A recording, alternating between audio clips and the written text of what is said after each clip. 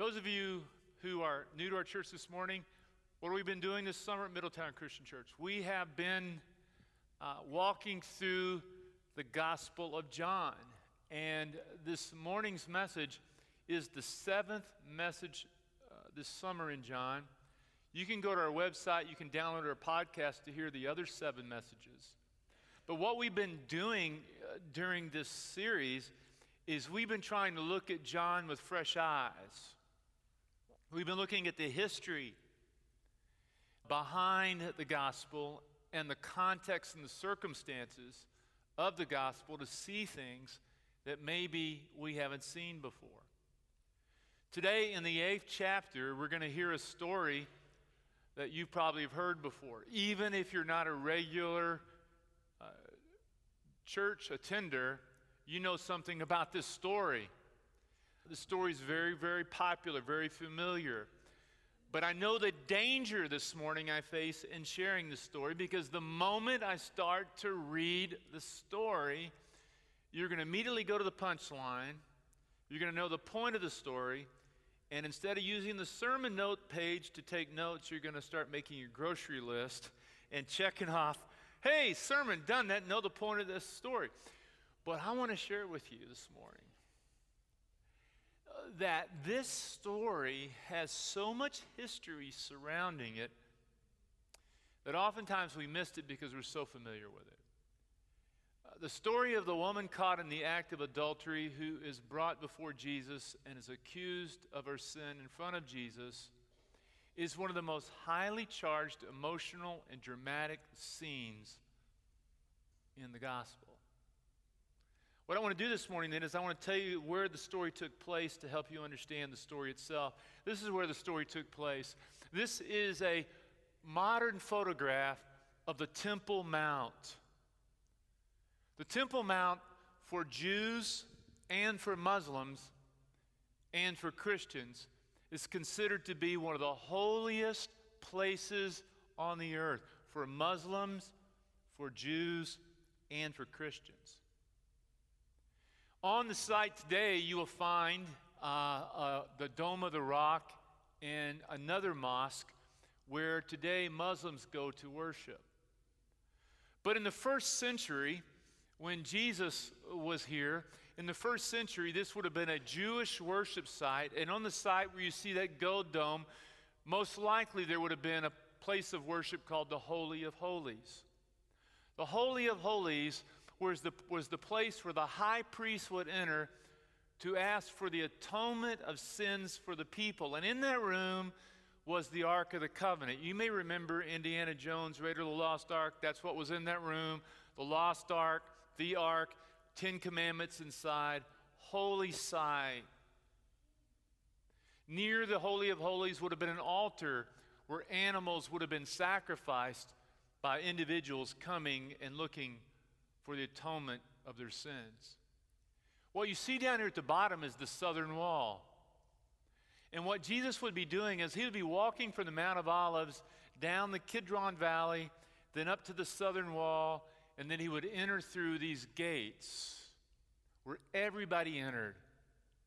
Today, if you were to go to this specific site, you would see that there's a stairway there that leads into the temple. This is important, because every single person who would go to the temple in Jerusalem would all walk up these stairs. Today, these stairs have been excavated, and you can see the actual site where Jesus perhaps walked or would have walked, where the Pharisees would have walked, and where everyone who went to the temple to look for forgiveness would walk up these stairs. So in one sense, these stairs were kind of like the stairway to heaven. These stairs were kind of like the stairway to redemption, the stairway to reconciliation. So everybody would enter these steps and go into this building. So everybody in the story today, every one of them would have walked up through these steps and into the building itself.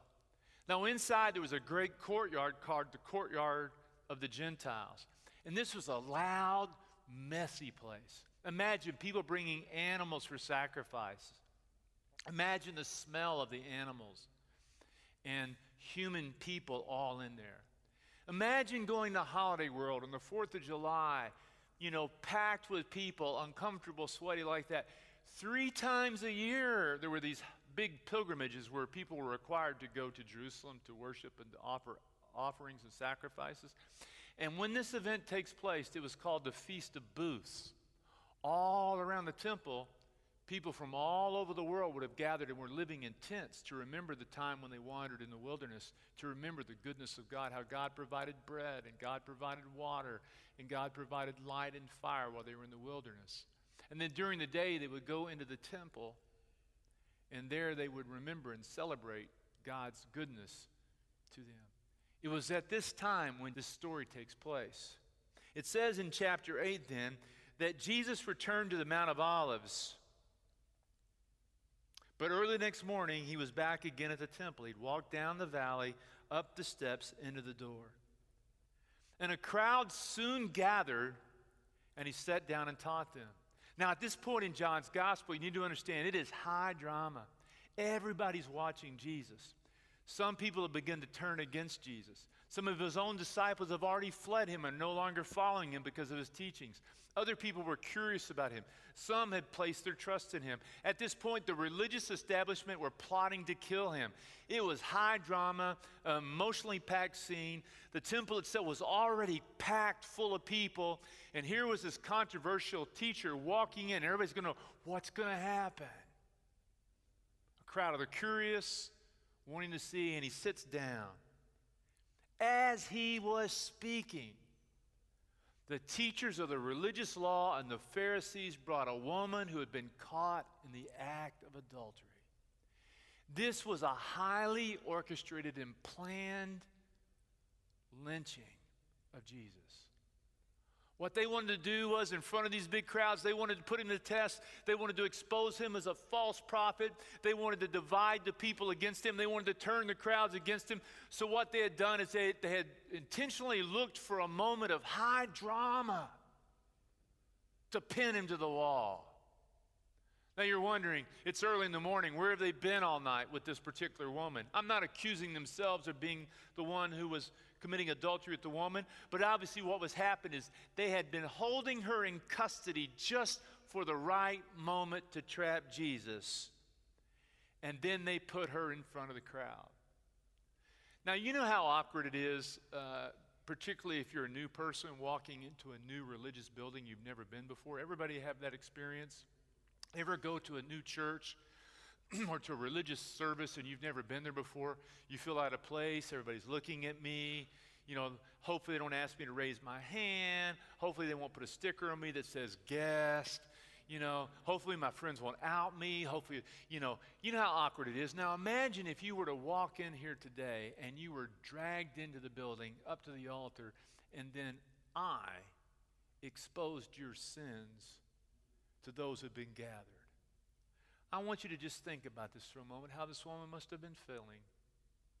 She'd walked up those steps before seeking forgiveness, but this time she was being dragged into the temple by religious people, and she was being made a spectacle of, condemned and judged, already feeling bad about herself perhaps as a person.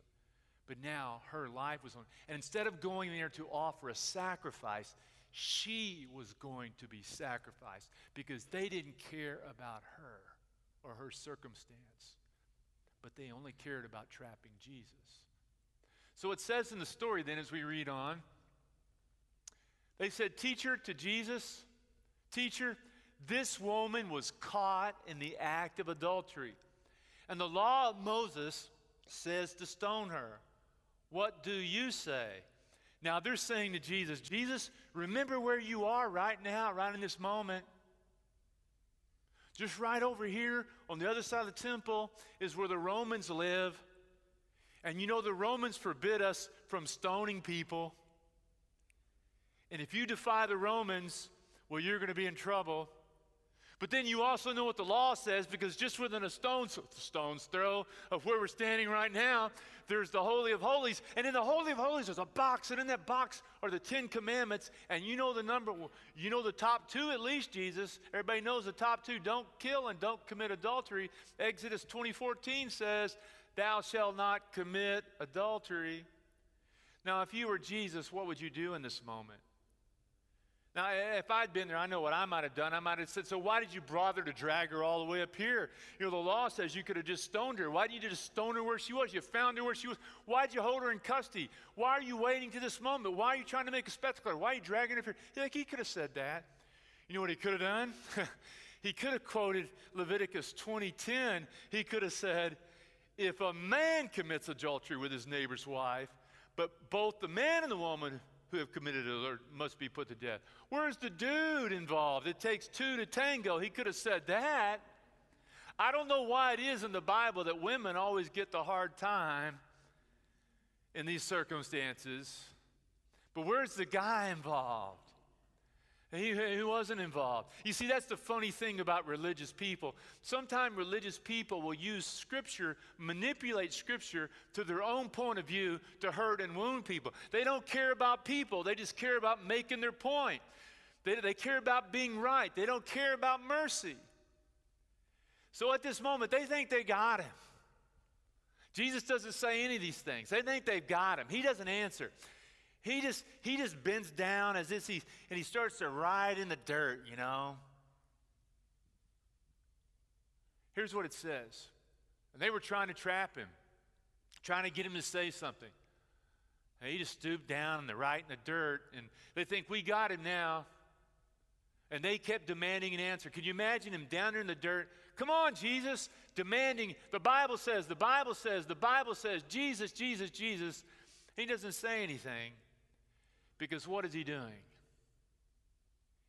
He's allowing them to expose the cruelty of their heart, allowing them to expose themselves before the crowd. And then he said something. Oh, yeah, you want me to remember where I'm standing? You want me to remember what the law says? Let me remind you where you are standing. How many times have the men in this circle walked up these steps looking for forgiveness? How many times have you brought an animal to the altar and sacrificed it for your sins because you came in here guilty? How many of you have walked up these steps seeking forgiveness and then walked back down these steps forgiven and cleansed? All right, then, he says. All right, you know where you're standing. Let the one who has never sinned throw the first stone. And at that moment, I imagine it was complete silence.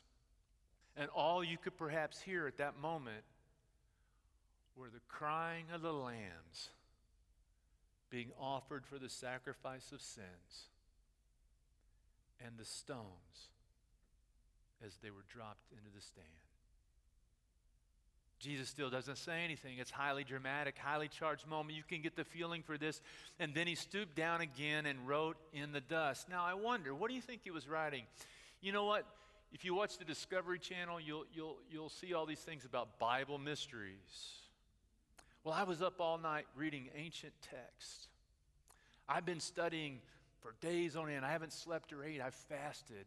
I've decided nobody's answered this question for more than 2,000 years. What was he writing in the dust? And you know what? You're going to be first to hear. I've actually solved the riddle. I'm going to be famous. I'm going to write a book. I know what Jesus was writing in the dust. I think this is what he was writing. I don't know, but I don't care who you are, but I think that's funny. I don't know if he wrote that, but I would have wrote that. It takes one to know one, you know? I don't know that he wrote that. But the truth is that oftentimes when we point out the weaknesses of other people, what are we doing? We're really pointing out the weaknesses of other people. And there's a great truth being said that when you point your finger at another person, you got three fingers pointing right back at you. That oftentimes when we're pointing out the sins of another, it really does take one to know one. And then that's just silly, isn't it? But it's true. And then it goes on in the story and it says, when the accusers heard this, they remembered where they were standing. He exposed their hearts. And they slipped away one by one, beginning with the oldest. Why do you think it is that he points out that the oldest people were the first to walk away? Larry, you're the oldest person in this room. Why do you think? Larry's the... He says he's had more time to sin than most people. That's what he said.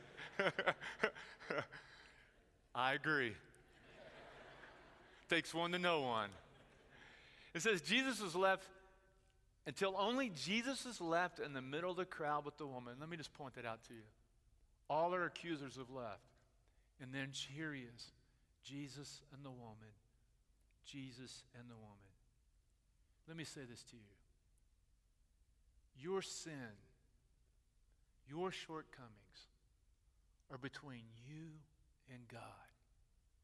There's no one on this earth can put you on trial before God but God alone.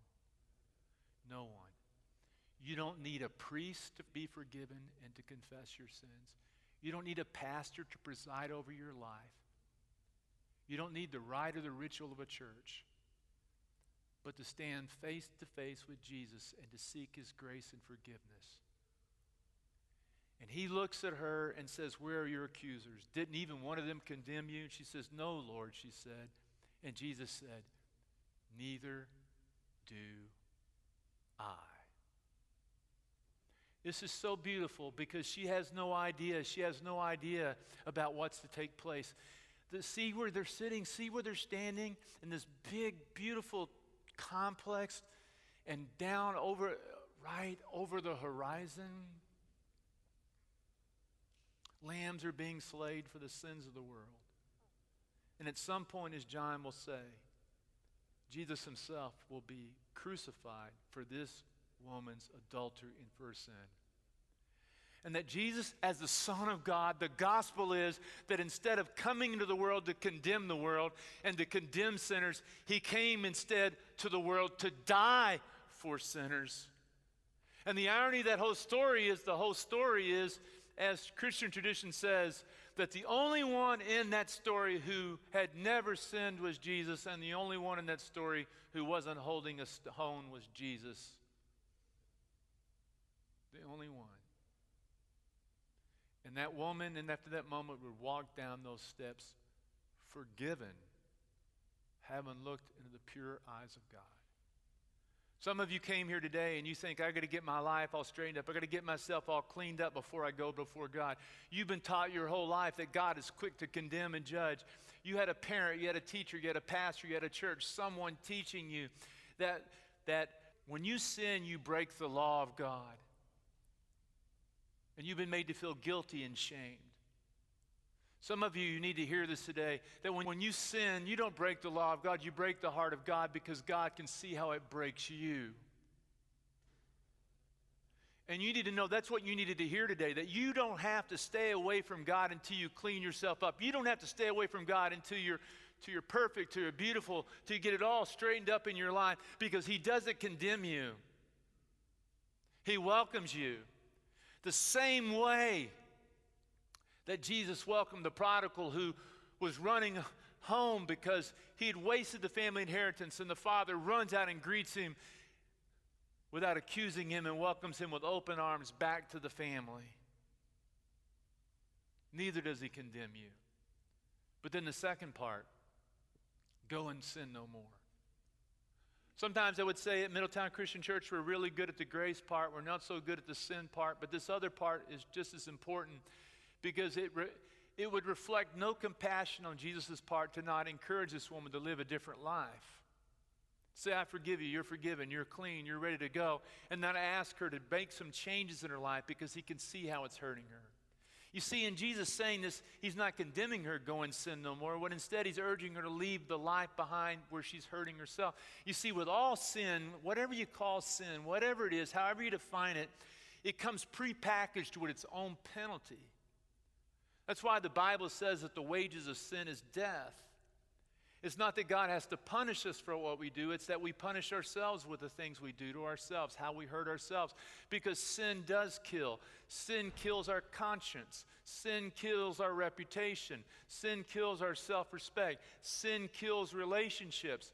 Adultery breaks up marriages and families. And the reason Jesus urges her to go and sin no more is because he doesn't want her to hurt herself or the people around her anymore. You see, And this is the thing that I just want to lay this out. This is an interesting point. Let me ask you, how do you do that? Go and sin no more. I'm not doing very well at that. I know Larry's not, and I'm not. But you hear Jesus say, go, sin no more. Well, I walk out and I'm going to do that, right? I'm going to go sin no more. And as soon as I get at home, first words out of my mouth, not so good. I mean, some of you are going to get in a terrible argument on the way home in the car. You were fighting on the way to church. Go and sin no more. How do we do that? This is what's interesting. I've never connected these verses, but if you go in and read verse 12, Jesus says this. He spoke to the people once more and said, I am the light of the world. You know what that means? Basically means that we're not just left on our own to change our life. He gives us his teaching. He gives us his word. And when you accept Jesus to be your Lord and Savior, the Holy Spirit comes to live inside you, to teach you, to instruct you, to help you. And he becomes your light. He is bread. He is light. He is truth. He is life. And he says, if you follow me, you won't have to walk in darkness because you will have the light that leads to life. He will lead you. Look at this picture. I end right here. Today it's interesting. If you go back to Jerusalem, if you were to walk up the steps, you would see the entrance to the temple has been stoned over. You can't enter anymore. No longer can you walk through these gates, through these doors. It's a place of religious conflict and difficulty that represents so much of the world. Religion gets in the way between us and God so much in the world. Conflict, differing people believing different things, us against them, and all this kind of stuff. And think about all the things that block people from God. The way the church presents God in the world becomes a barrier to people meeting God because we represent God incorrectly. You look at this way, the way to redemption has been blocked. But what I want to point out to you, that no longer do you have to walk up a set of stairs into a temple. That Jesus is our stairway. Jesus is our bridge. And through Jesus, what has been blocked off has been opened to you. And you are free to live the life because he is the way and the truth and the life. Man, isn't God good? Amen. Amen. What a great story. Will you pray with me? I want to ask you this question. Where in your life right now do you need to hear these words? I don't condemn you. Where do you need to hear that?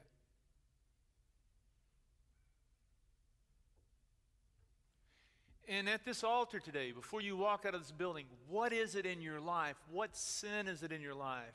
What is it in your life that you need to leave behind that's continuing to wound you, your family, and your friends? What is it? What is it that you continue to do and you continue to repeat that continues to hurt you? What do you need to leave at the altar today before you leave? Just take a moment and think about that. What do you need to leave behind?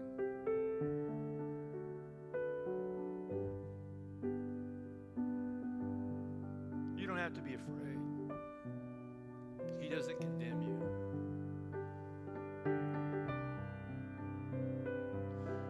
You need to know that when someone is willing to die for you, you never have to wonder where you stand with him. He is pure grace. He is pure love.